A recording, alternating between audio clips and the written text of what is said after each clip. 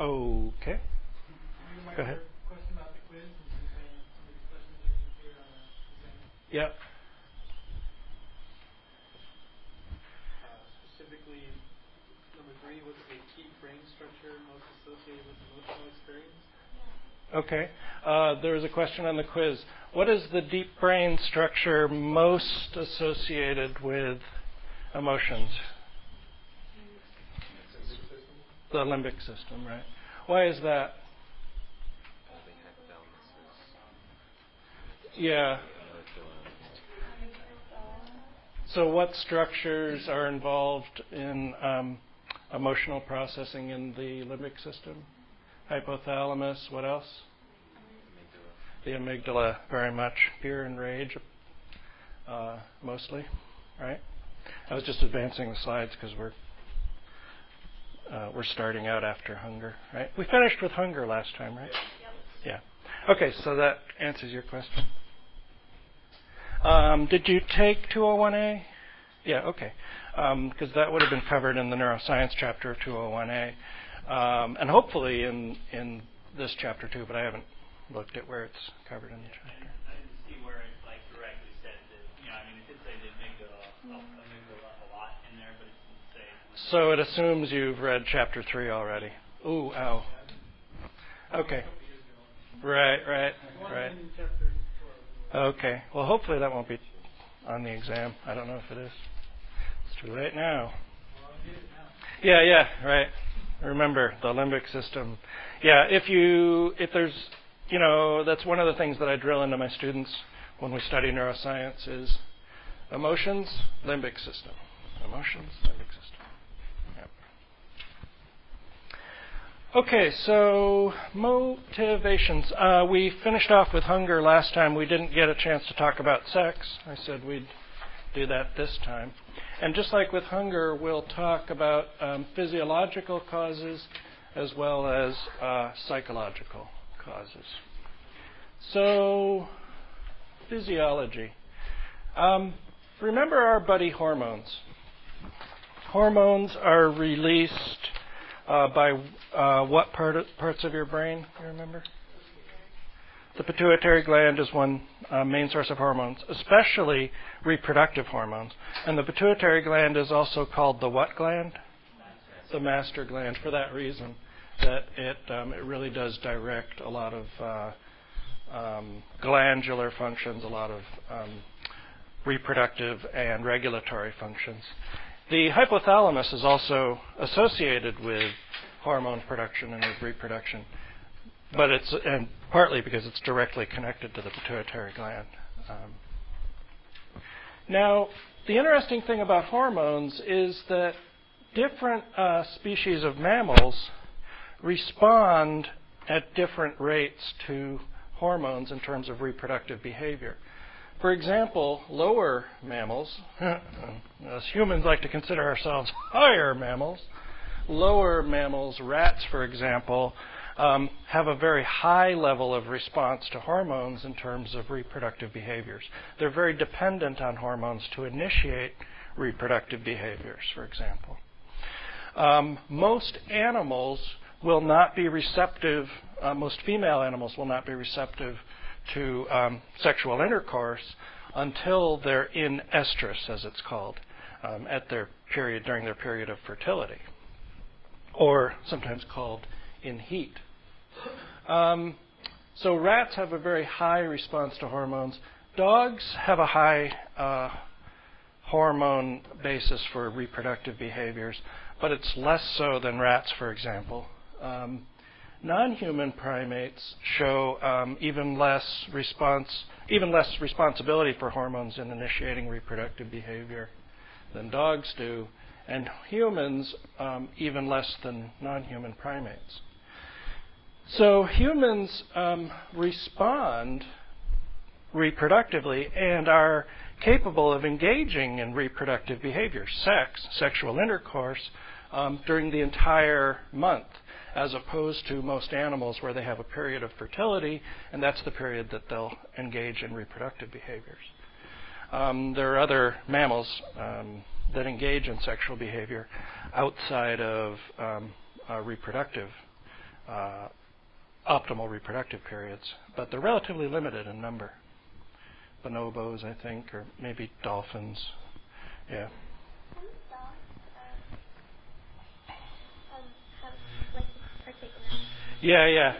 Yeah. So you're walking down the street and some dog comes up to you and gets going on your leg, and you're like, "Dude, what is up with that?"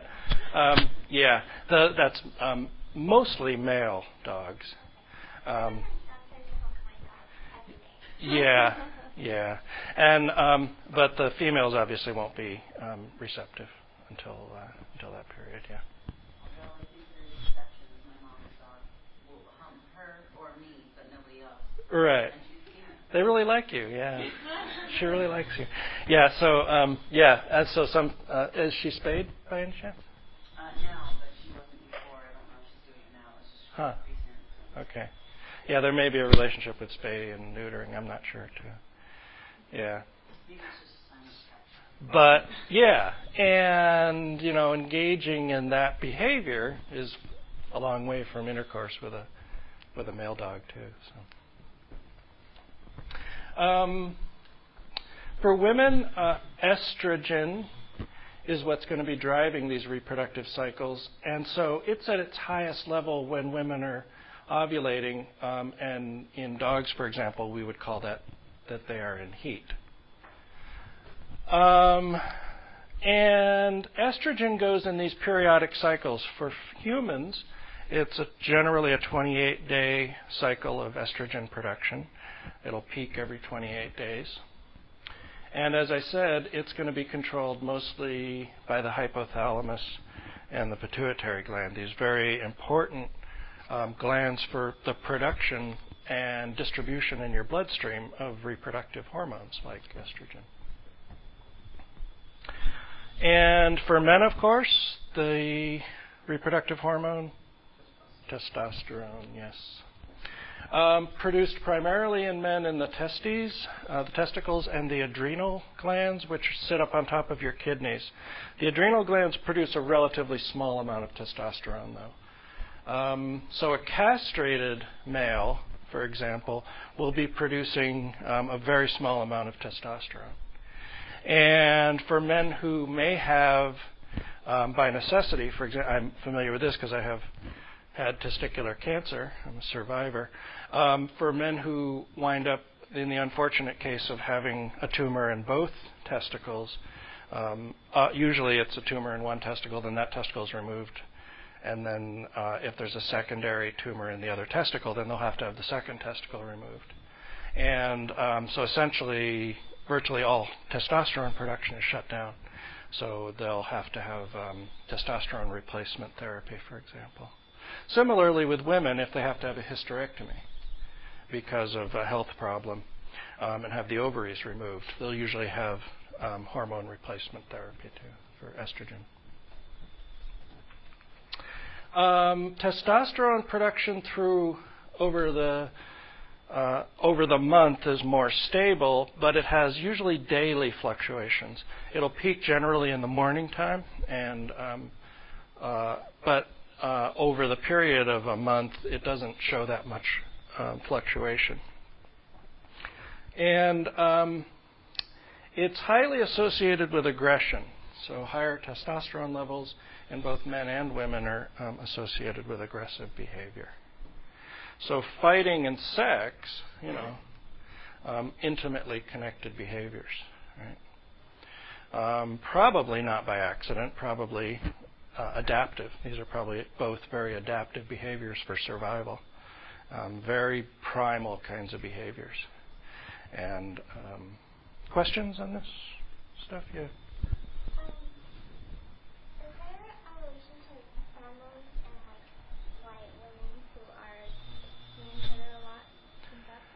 Okay.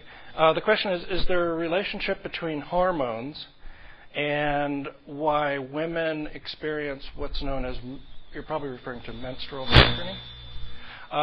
There's a phenomenon in women known as menstrual synchrony. And menstrual synchrony occurs typically when women live in close proximity to each other. So it'll happen, for example, in college dorms. If you live in an all-female floor, for example, or in a dorm that's all women, What will happen is the women who are living in proximity to each other their menstrual cycles will begin to shorten and lengthen, and they'll eventually start lining up together, and they'll stay like that for the duration of all these women are in close proximity. This will also happen if women work together all day long, and the same group of women work in close proximity to each other 8 hours a day. The answer is yes, there is a relationship with hormones. The relationship is unclear, though, because it's not like you walk up to the person you're living with and check their estrogen level every day. Say, oh, you're a little lower than me, so I'm going to increase mine.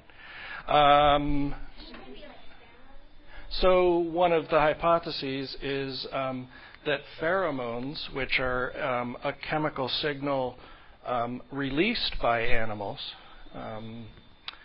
as a reproductive readiness signal for one thing. So as you approach your peak of fertility, you'll be releasing more pheromones.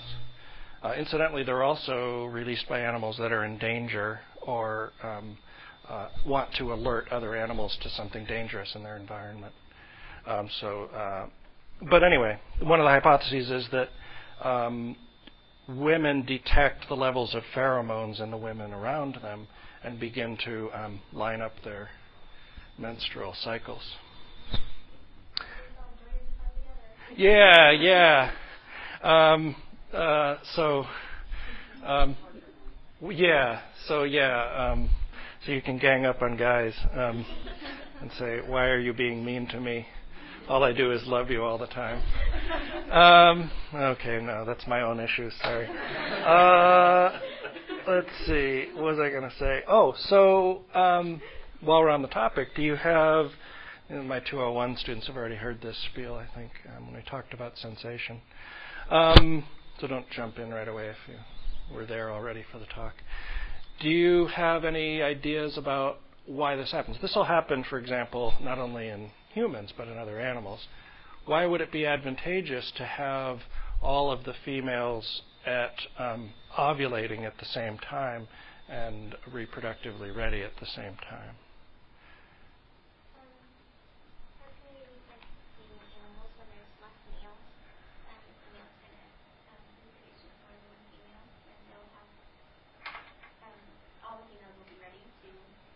Okay, so this hypothesis is that if you've got a group of animals, say a pack of dogs or lion pack, and there's one dominant male, that male has access to all of these females at the same time. Yeah, good hypothesis. What else? Totally a guess, but maybe once, like if there was many impregnated and gave birth or whatnot, there would be many to take care of the children that would also, like, due to milk and other such things like that. So if there was a death of one of the mothers or something. Okay, so one of the things you want to think about when you're thinking about evolutionarily adaptive behaviors is the idea is to ensure the survival of the children and get the children to reproductive age so that they can reproduce and continue your genes, right? And so this hypothesis is if the animals come into heat at the same time and are impregnated at the same time, then they will give birth at the same time. And so you'll have a lot of puppies and mothers, female dogs and male dogs, that are able to take care of the puppies all at the same time, so that you don't have one mother who's busy with puppies and the other ones are ranging around. All of the animals can be in relatively close proximity. They'll have dens near each other, and so there may be an evolutionarily adaptive advantage to caring for multiple children by multiple females at the same time. And humans are social animals, and the best evidence we have is that we were in our hominid past social animals that had something like packs and nomadic kind of hunter-gatherer existences. So yeah. So probably it's a survival related thing. Yep. But perhaps hazardous too. any males who... Does it exist in frogs or fish? I don't. That's a good question. I suspect not. Mostly because they don't have the same kind of social networks as mammals do, and I assume that they don't have the same hormonal and pheromone kind of production systems that mammals do. But I don't know that for sure. Yeah. They lay eggs at the same time. They do? Yeah. Okay. In spring you will see frogs everywhere. Yeah. So. Yeah, and I don't know what the relationship is there. Yeah, I don't know how that works. That's a good question, though. Now, the psychology of sex. First of all,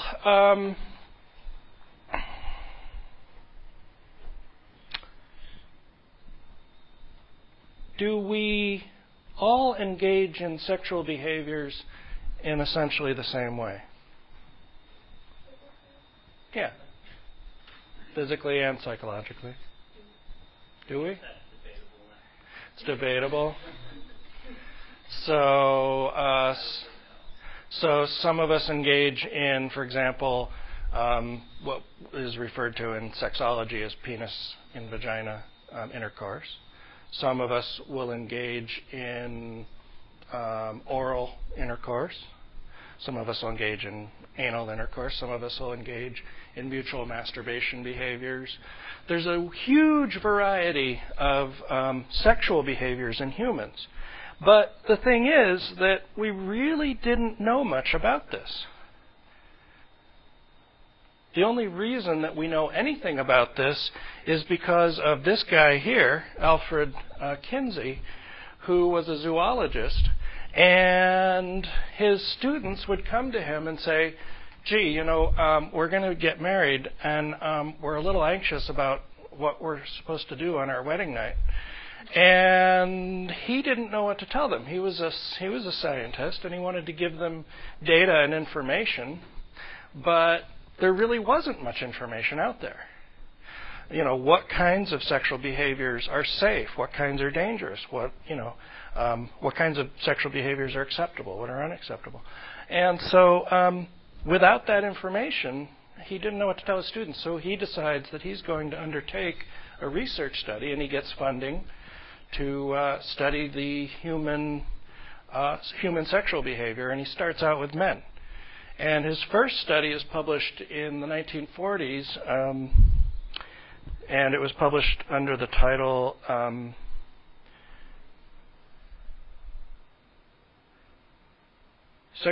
can't remember. I lost it now.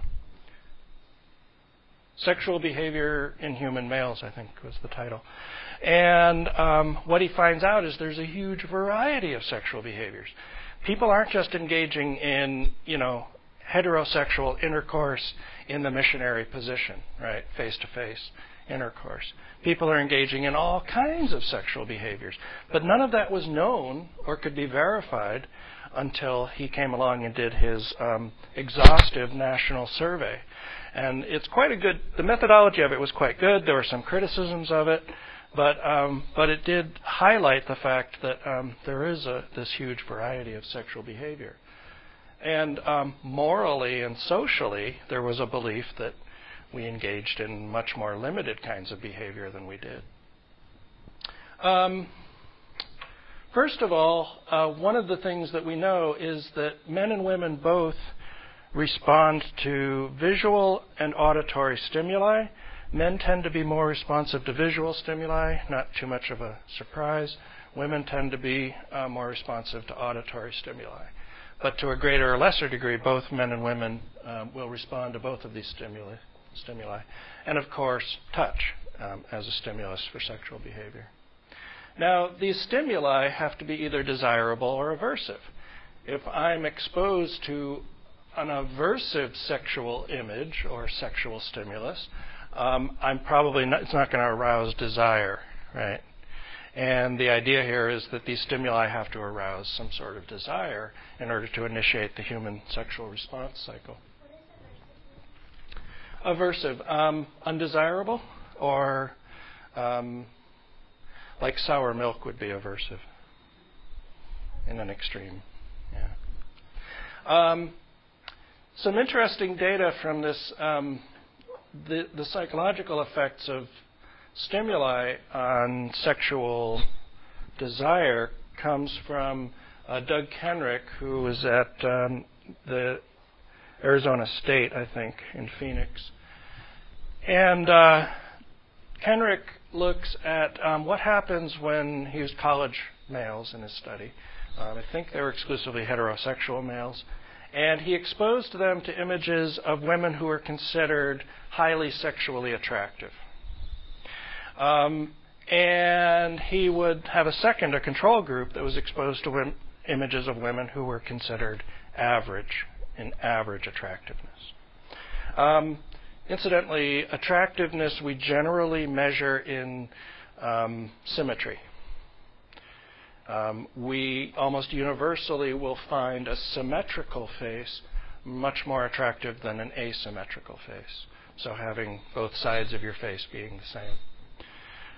But anyway, that's a topic for a different lecture.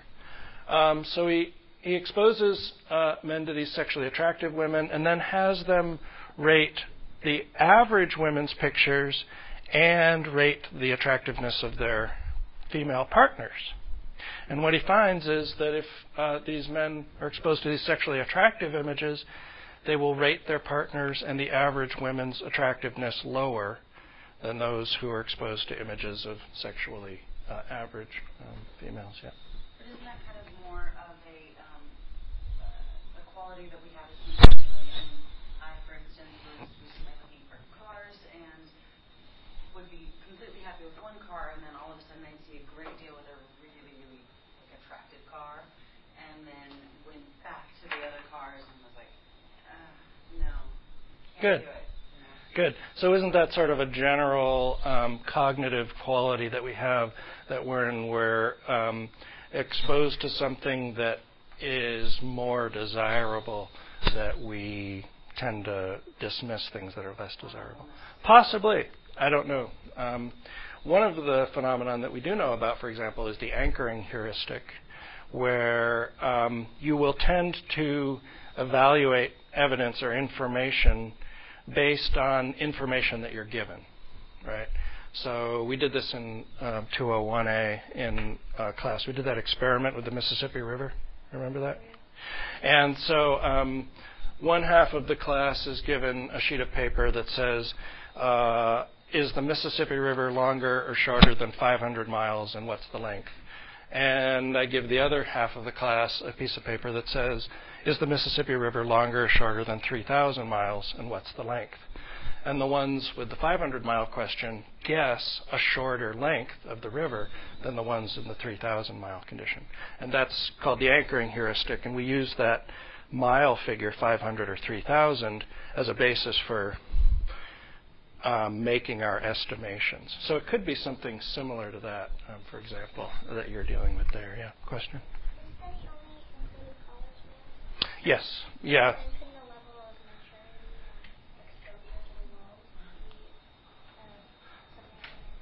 So your question was the study just college males? The answer was yes. And couldn't it be related to maturity and experience? Yes. But what the bigger question for you is, can we generalize those results from college males to non-college males?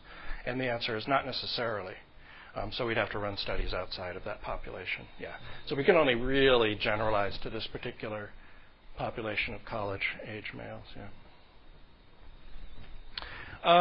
Fantasies. Men and women both engage in sexual fantasy behavior. That is, that we oftentimes, either while we're engaging in sex play with another individual, or if we're engaging in masturbation, we will engage in fantasy. That is, we will imagine situations or people that are different than or non-existent of the person that we're with. And what we tend to find in terms of sex differences is Women's sexual fantasies tend to be longer. They have a longer duration. They have more involved characters. So the characters are more important. The situations tend to be more elaborate. And as I said, they take longer to resolve. Men's sexual fantasies tend to take a shorter amount of time to resolve, probably relating to men's and women differences in men's and women's orgasm speeds. But they also tend to involve fewer characters and less elaborate situations.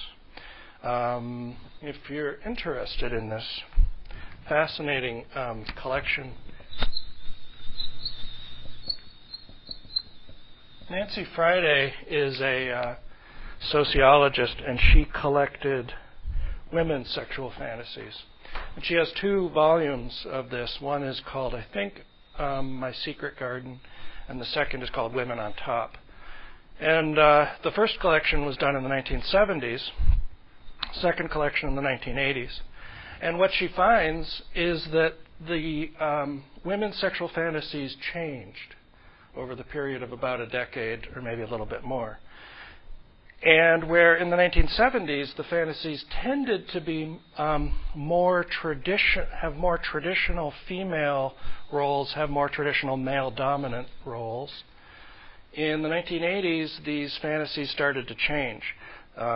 She started to see that oftentimes the females were adopting the dominant roles in the fantasies rather than the males.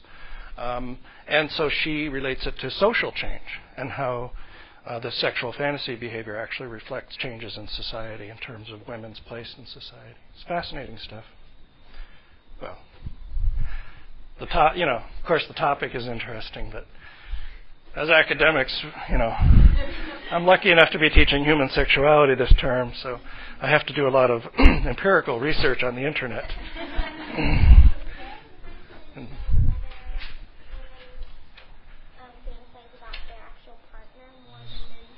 That's a good question. Do women tend to fantasize about their actual partner, whereas men tend to fantasize about fantasy partners? I don't think so. I think, in general, the fantasies tend not to be about the partner that someone is with if they're with a partner. But I can't be sure about that. Yeah. But again, we wouldn't know any of this really unless Kinsey had stuck his neck out and gotten funding for his sex studies. Yeah, question. And and whether sex could become a reasonable field of study. So yeah.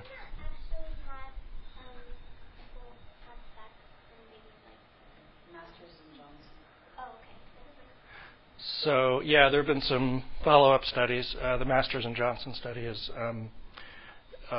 one of the famous ones. There's another study that I can't think of right now that collected quite a lot of data. Now I'm going to try to remember.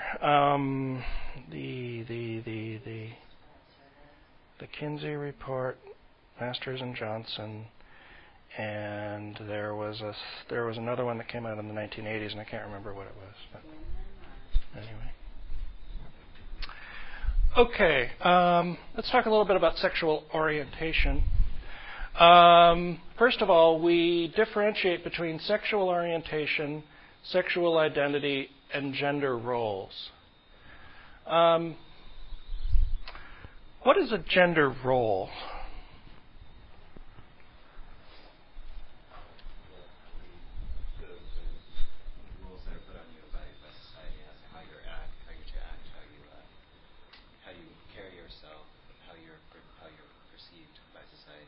Okay, so the roles and expectations of your social group that's based on your gender.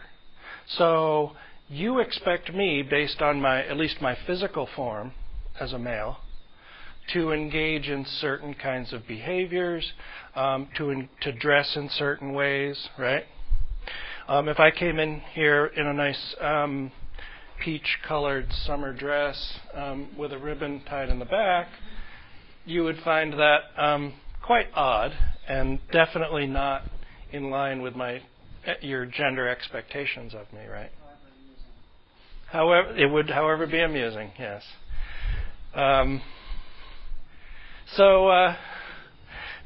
Now I got the fantasy thing going. Stop it. Stop. Okay, so gender roles, but it extends beyond just appearance. It extends to how we hold ourselves in relationship to other people, how we approach people. Do we approach people with deference? Do we approach people as dominant figures? And so the deal is that we do that mostly based on what the person looks like. Do they look like a male? Okay, I'm going to expect them to behave in certain ways, and I'm going to deal with them in certain ways. The problem is that if your body is male, but your psychological identity is that of a female, people are going to walk up to you and treat you as if you're a male.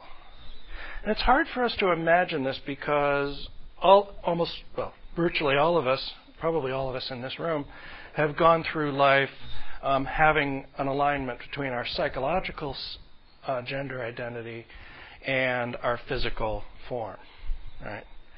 But when those two are mismatched, it's extraordinarily disturbing to someone to be treated as if you're a man, for example, when you feel like you're a woman and you want to be treated like a woman, and you treat other people as if you're a woman, and they get upset because their expectation is you'll treat them as if you're a male. So this stuff is so woven into our social and cultural systems that it becomes invisible. And these roles are extraordinarily powerful in our everyday interaction. I have a particular role in this classroom, right, as an instructor. And so we have a dynamic together that's based on me being the instructor, you being the student.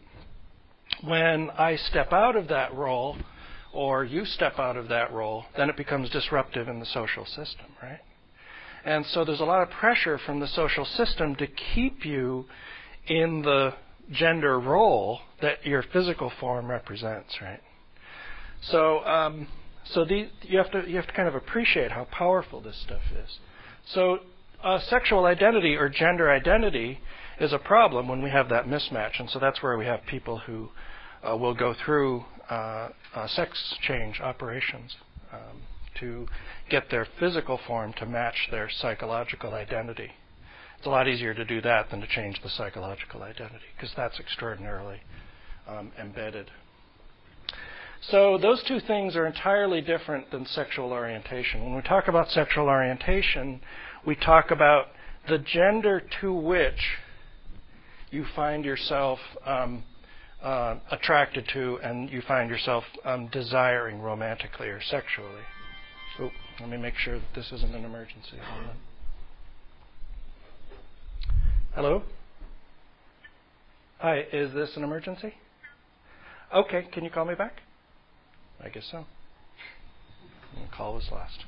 Okay, so I also want to differentiate between these different kinds of love, because these are three sort of forms of love that we generally talk about. Passionate love, that is love where you are, that's the kind of love where you feel incredibly strongly attracted to someone.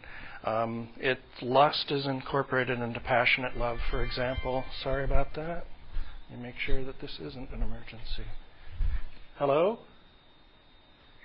Hi, I'm in class. Is this an emergency? Hello?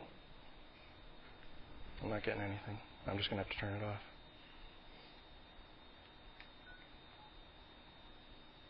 Okay.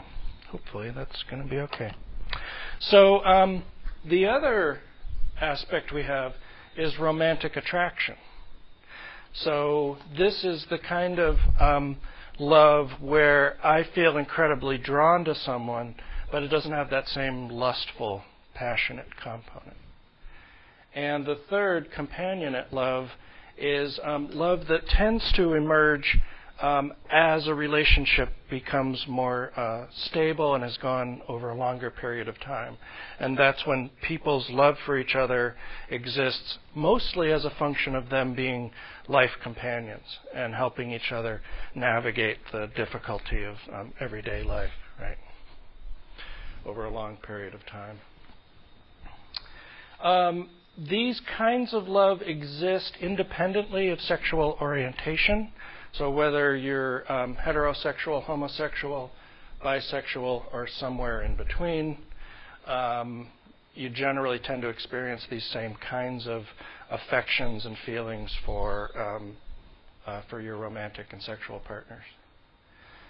The other thing that the Kinsey report does that's important is it illustrated that sexuality runs on a continuum. It's not bipolar. We are not exclusively heterosexual or exclusively homosexual. In fact, a fair number of us will exist somewhere in between exclusively heterosexual and exclusively homosexual. That is, that we will have had same-sex sexual experiences, or that we may prefer same-sex sexual experiences, or, if we're homosexual, that we may have occasional heterosexual sex experiences. So this is not as sort of simple as it once appeared to be. It's much more fluid. Women tend to have a more fluid experience with their sexuality than men do. That is, that they tend to be more willing to accept attraction to same-sex individuals. We're going to have to take a break. It's about 5 after 4. Can you come back here at 4:15? And we are going to quickly wrap up motivation and then emotion.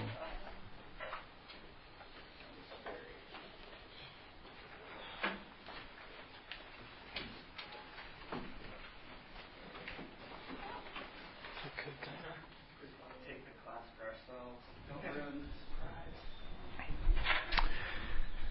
So I'm going to breeze through a couple of slides here because we've got to move into emotion. But this is mostly data from Kinsey's studies. The 1953 study was on women's sexual behavior. The 1948 study was on men's sexual behavior. He had a lot more difficulty getting funding for the study on women's sexual behavior, partly because of the controversy that his first study raised, but also just because of social norms. What he found was that about 4% of men were exclusively homosexual for their entire lives, and about half that number of women were exclusively homosexual. He found that 13% of men were predominantly homosexual but had some heterosexual experience. And again, about half that number of women.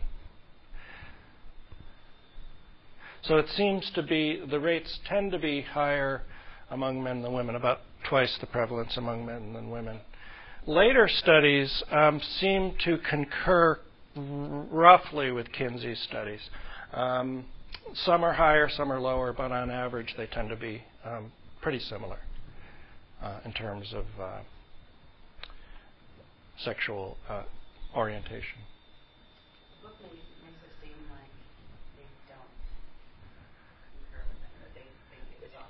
Yeah, I see there are conflicting studies and conflicting data, partly possibly due to the particular bias of the researcher going into the studies, so it's tough to know.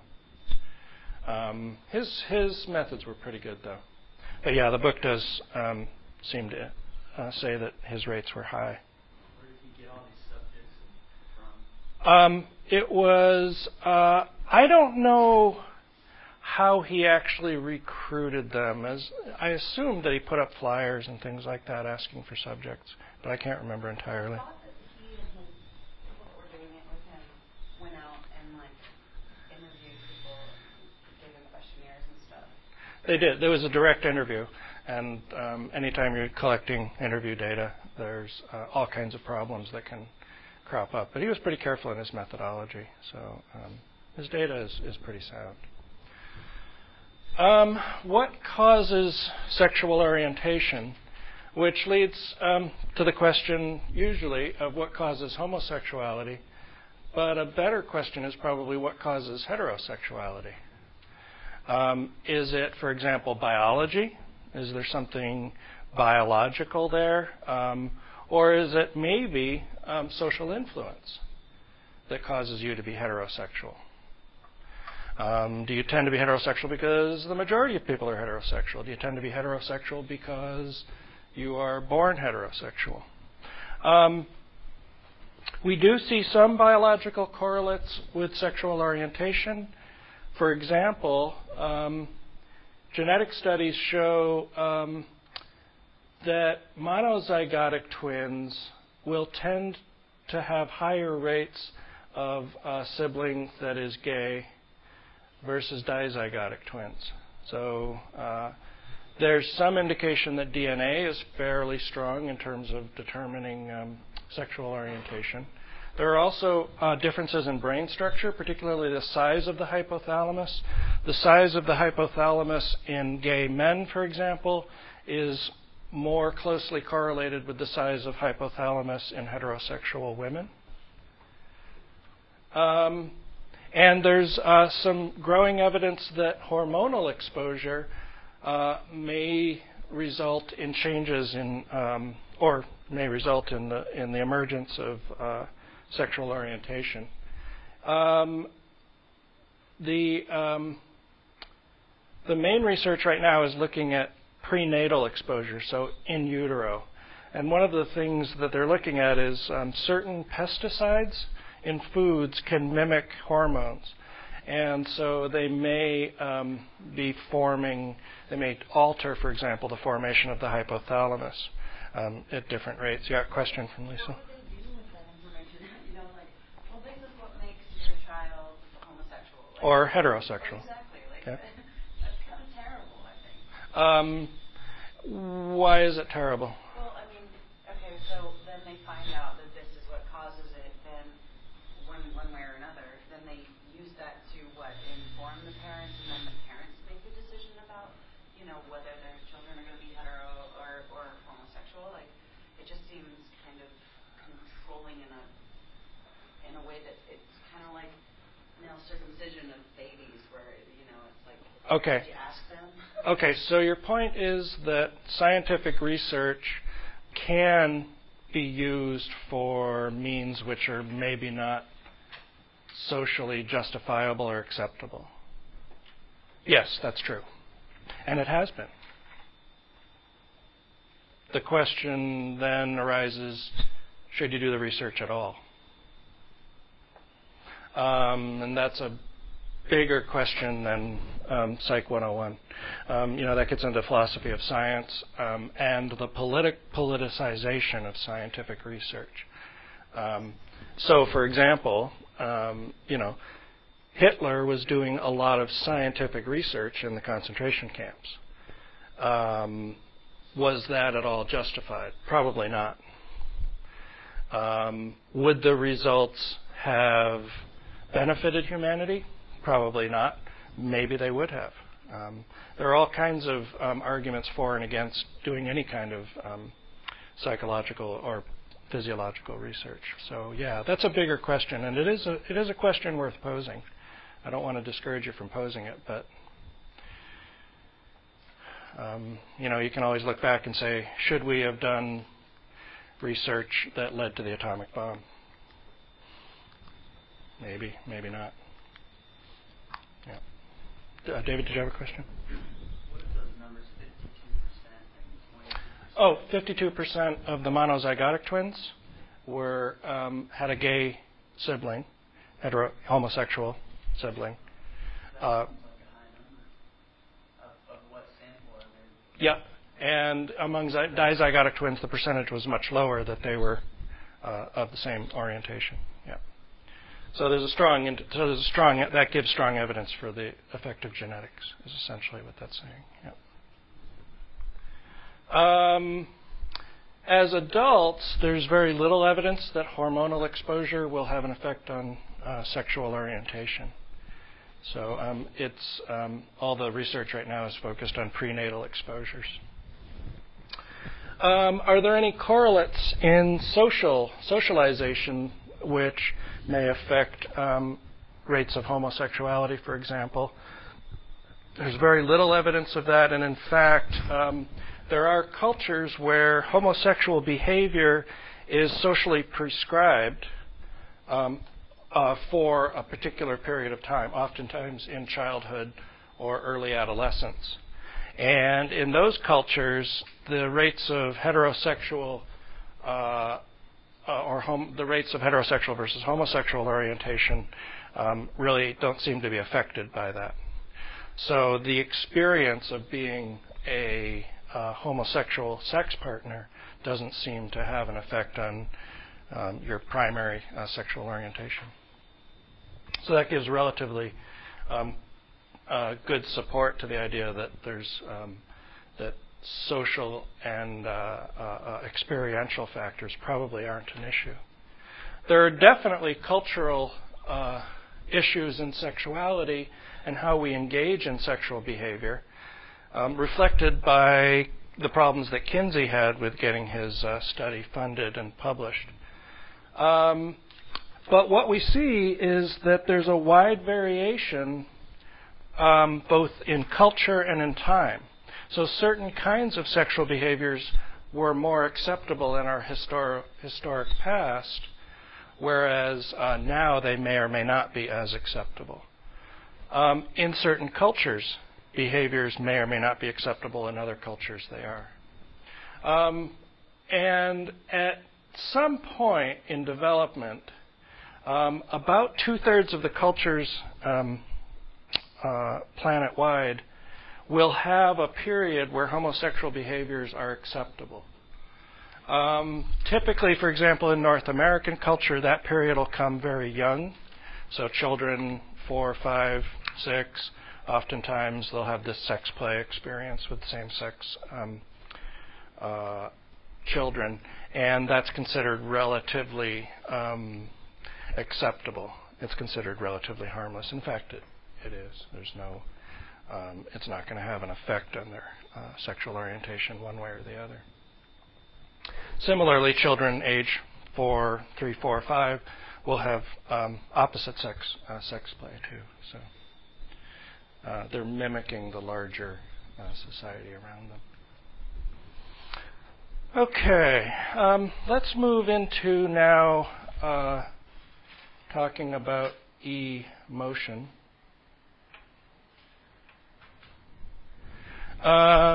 Whoops, I don't want to go there. I want to go here. So these are the things we'll basically cover here. I'm going to skip over that slide. If I were to ask you, what are your most basic emotions, what would you say? Happy, sad, angry,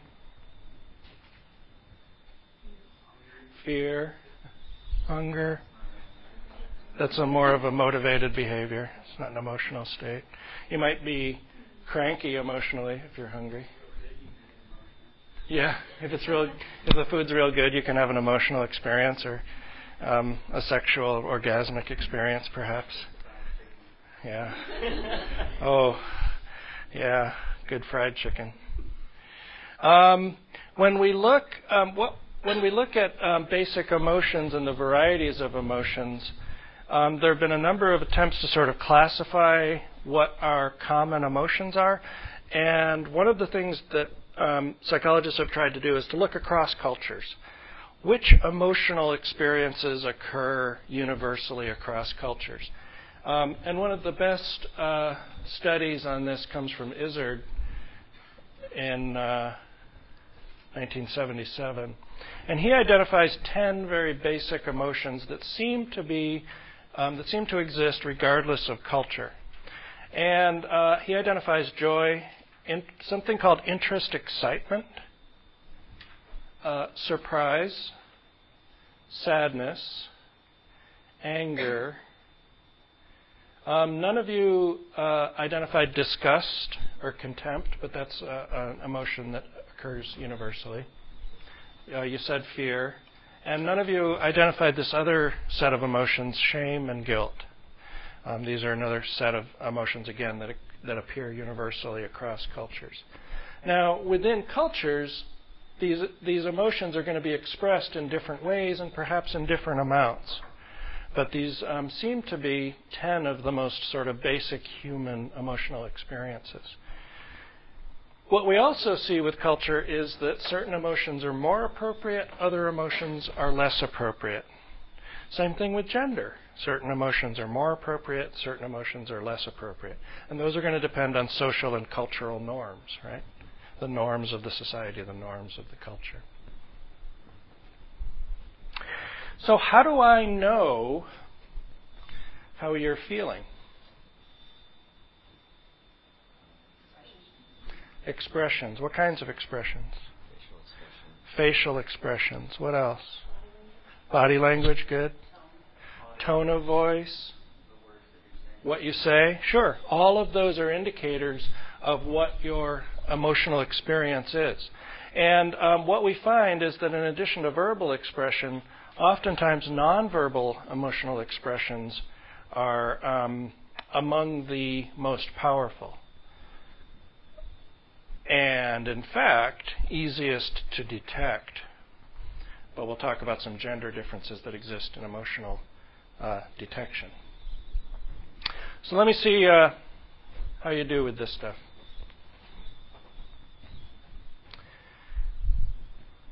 What emotion is that person experiencing? Happiness? Okay. Why is that happiness? Okay, so the smile is a good indicator of happiness. What else? The eyes. What about the eyes? Well, there's affected by the smile and such, but there's also kind of a look in an eye. Okay, a psychologist would want something a little more specific than a look. Yeah. It's a look. Come on. She's showing her teeth in the smile. So the teeth has the smile has teeth showing, but what about the eyes? What's going on with the eyes? So what's that? They're narrowed a little bit. Okay. Anything else? Cheek being lifted up, of course, is a function of the smiling. Yeah. Well, let's have a look at this one then. What expression is that? Angry. Maybe. Pouting, perhaps. Yeah. How do you know it's how do you know it's angry or pouting? Okay, so the eyebrows. Particularly, what about the eyebrows? They're scowled. We usually call this furrowed because it creates furrows, vertical furrows here. And what else? The mouth is pursed, closed. The chin is wrinkled. Okay. What else? How about the eyes? They're cold. Oh, interesting. Can you be more specific? The eyes are squinted. But we said that squinted eyes was an indication of happiness. The different squint? Well, they're not as kind of moon-shaped. Okay. So they're not like moon-shaped, but that may be part of her physiology. All right. Okay. So a particular emotional expression is really a function of a constellation of factors, right? It's not any one factor. You have to sort of look at the entire face. And in fact, that's what people do if you can measure their what's called saccadic eye movement when they're looking at faces. And what they do is they'll start out, for example, looking at one eye, then they'll go down to the mouth, then they'll go up and look at the other eye. They might look at an eyebrow, they'll look at the nose, they'll look up here, they'll look across the forehead. And this all happens in the course of about a second. And that's how they figure out the emotion that's going on in a face. How about that one? Sad? Why? Could also be pouting. What's going on with this face? Eyebrows, they're not furrowed in they're opposite of the furrowed direction, right? Where we see these, which are sort of pointed inward. These have more pointed up and pointed outward. What else? The lips, so the shape of the mouth, yeah. How about this one? Disgust. Something smells, yeah. Why? What's going on? What's different here? Okay, so the nose. The nose is really scrunched up here. The nostrils are flared, probably to expel whatever it is that's disgustingly foul, yes. The eyes, again, are narrowed. It's really got the same eyes and eyebrows as angry, doesn't it?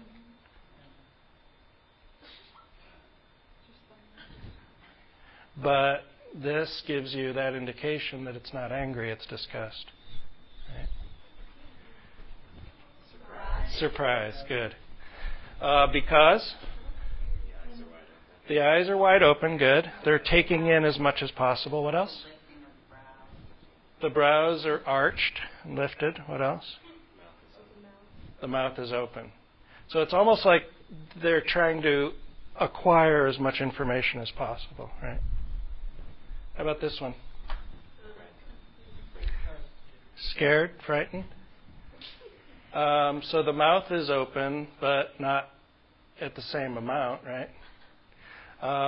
The eyes are wide open, just like they are with surprise. But there's something else. So the brow, yeah, the furrow, again, indicating anxiety or anxiousness, right? So these are all indicators that we use to try to figure out what's going on with other people's emotional expression. And we're pretty good at it. We do see, for example, that there are some personality differences in detecting emotional expression, particularly introverts, people who are more introverted, tend to be better at detecting these nonverbal expressions of emotion. What does introversion mean? Sort of, yeah, sort of, but... It's kind of an internal, quieter person. Okay. More of a B personality. Someone who's quieter, more internal, more withdrawn in social situations. An extrovert is someone who's more outgoing in social situations, likes to mingle with different kinds of people in social situations. Yeah. There are some gender differences in nonverbal emotional detection. I'll talk about those more in a second. But experience also has an effect. For example, children who are survivors of or adults who are survivors, children who have undergone abuse tend to be better at detecting nonverbal expressions of threat particularly, but not necessarily other kinds of nonverbal emotional expression. So it's very domain specific for this experience component. And it's probably because it's a survival thing. You know what it looks like when something bad's going to happen. That look comes over the face of the abuser, and that's a cue that something bad's going on. Right? But they may not be as good at detecting other maybe more positive or pro-social emotions. So let's break down the gender thing a little bit. Women tend to be better at a few things. First of all, detecting emotion generally. Tend to be better at detecting emotional expression. And they tend to be better at detecting power relationships. So the hierarchy of dominance and submission in social orders in their environment. They also tend to be better at expressing emotion non-verbally. And they also have a bit of an edge over men on empathy. What is empathy? Ability to feel for the opposite person, or feel. Not exactly an ability to feel for another person. What's that? It's kind of like sympathy, but it's different than sympathy. Sympathy is more about feeling what the other person's feeling. Yes, it's like relation, to be able to put yourself in the other person's shoes. Yeah, it's very much understanding another person's emotional experience without having necessarily experienced that same thing yourself, right? So they tend to be better than men at that.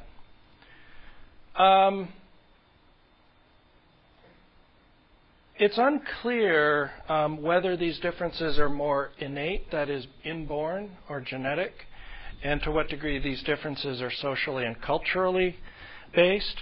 But women certainly are given different kinds of permission to experience different kinds of emotion than men, for example. So women's acceptable emotions in this culture, this society, are what? What's the most acceptable emotion for women to express? Sadness, crying, depression. How about men? Anger, rage, good. And those are the acceptable ones. If a woman expresses anger and rage, she's a what? She's a bitch, right? If a man expresses sadness and depression, he's a wimp or a pussy, right? So these are ways that the society transmits to us that these are acceptable, gender-appropriate emotions, right? And, of course, it's really up to you to decide if you want to challenge those cultural norms. It's a lot harder, for example, when you're an adolescent and you have all that social peer pressure. But as you become older, it's a lot easier to express your emotions in the way that's suitable for you. Forget about this reserve reading. That's for another class. So what about culture? As I said, culture has an effect on what kinds of emotions we express or how strongly we express them.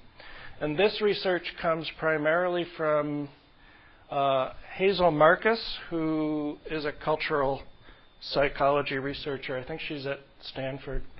And Shinobu Kitayama, who's a cultural psych researcher in Japan. This is from a paper they published in 1991.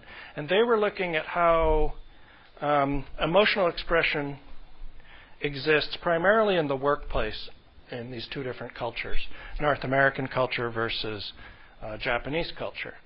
North American culture is an example of an individualistic culture. This is a culture which values the prominence of the individual over the collective or over the group. So the individual's experience, the individual self, is of more interest than is the collective self. And what we see is that emotions in individualistic cultures tend to involve more individual goals and attitudes rather than collective or group goals or attitudes. They tend to be more prolonged, so they last longer. If you're angry, your anger goes for a longer period. And they tend to be more focused on the self. If you're angry, it's because of something that was done to you, right? So these ego or self-focused emotions are, for example, things like anger, pride, and frustration are the ones that Marcus and Kitayama identify. And they say that these emotions, when they're expressed, are considered more appropriate in individualist cultures than they are in collectivist cultures. And the prime example for collectivist culture is Japanese culture. This is a culture that values harmony. It values the experience of the individual as part of a collective social group rather than the individual as an individual. And so what they found is that the expressions in collectivist cultures tend to be more pro-communal. They tend to be emotions which are better for these collective groups rather than focused on the individual. And they tend to be briefer. They don't last as long. When emotions are expressed, they're expressed for a shorter period of time, presumably so they don't, if they're negative emotions especially, they don't negatively affect the group. And they tend to be less self-focused and more other-focused. So examples of other-focused emotions are sympathy, shame, and something that doesn't translate into English very well, but the best translation is interpersonal communion. That experience of feeling communed or blended or enmeshed or entwined with someone else. Right? So if I'm working on a work team in the United States and somebody on the team screws up, I'll probably get mad at them. I'll get angry at them. If I'm working on a work team in Japan, for example, and someone screws up, I'm probably more likely, instead of being angry because they screwed up and it ruined me, more sympathetic because that helps the team. That helps the team to recover. I'm sympathetic because your failure is causing all of us a problem, right? My successes in individualist cultures may be more expressed as pride, whereas in collectivist cultures they may be more expressed as this interpersonal communion, this sense that we all have benefited, we've all done well, right? So when you think about emotion, you can't just sort of think about it as a monolithic thing that's going to happen the same way everywhere. Culture is going to have a significant effect on it. Questions? Ideas? Let's do a little bit of anger. We won't have much time to get to happiness today. What makes you angry? You want to brainstorm that? When you get mad, what causes it? Men. What else? Or we'll say relationships. When something goes wrong, when some system or event screws up, what else? When something doesn't go as I planned it, right? What else? What's that? Something that you fear? Unfair. Okay, so something unjust or unfair. Yeah, I've been treated unjustly or unfairly. Or maybe another person has been treated unfairly or unjustly. What else? What else makes you mad? Physical pain might make you angry. Okay. People that don't use their blinkers. Damn right. What else? What else gets your goat? That's an old farm term, huh? These city folks don't understand what I'm talking about. They don't understand my rap, man. If you're hungry, you get... Okay, so if you're hungry, you may get cranky or angry, yeah. Most of what you've identified kind of focuses on when someone else has wronged you, or in the case of, we talked about injustice, maybe someone else has been wronged by someone else. And so this wrongdoing is a lot of what drives anger. In addition, situations can. So if something doesn't go as I planned it, I might become angry. We do also know, for example, that heat increases frustration and increases expressions of anger. So just putting someone in a hot room, you'll get higher levels of anger. And crowds, putting someone in a crowded room, you'll get back higher levels of anger if you measure their emotion than if they're in a less crowded room. So if you go to a concert and it's crowded and the air conditioning fails, you're looking for trouble. Yeah. On a larger sense, would that mean people from the city are more aggro than people from the country? So good question. So can we say that urban situations may lead to higher levels of anger and aggression? Yes. Better yet, an urban area in a hot part of the world. Yeah. Although those correlations are not direct. And there are cultural differences too. Yeah. So it's not that easy. In fact, we're out of time. Let me just tell you this one interesting study. There was a researcher, I think this was Dick Nisbet, and he was interested in aggression, and he was interested in what made people aggressive. And so what he'd do is he had this hallway that wasn't really wide enough for two people to pass each other.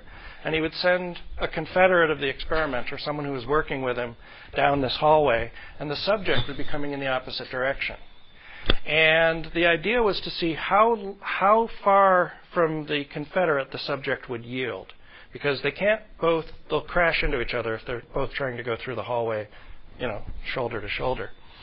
And what they found was that subjects these are college students in the Midwest, and if they had come from southern cultures, southern states, they were more likely to smash into the confederate, and usually insult them or swear at them afterwards.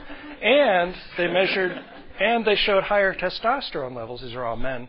They showed higher testosterone levels after they had gone through this incident.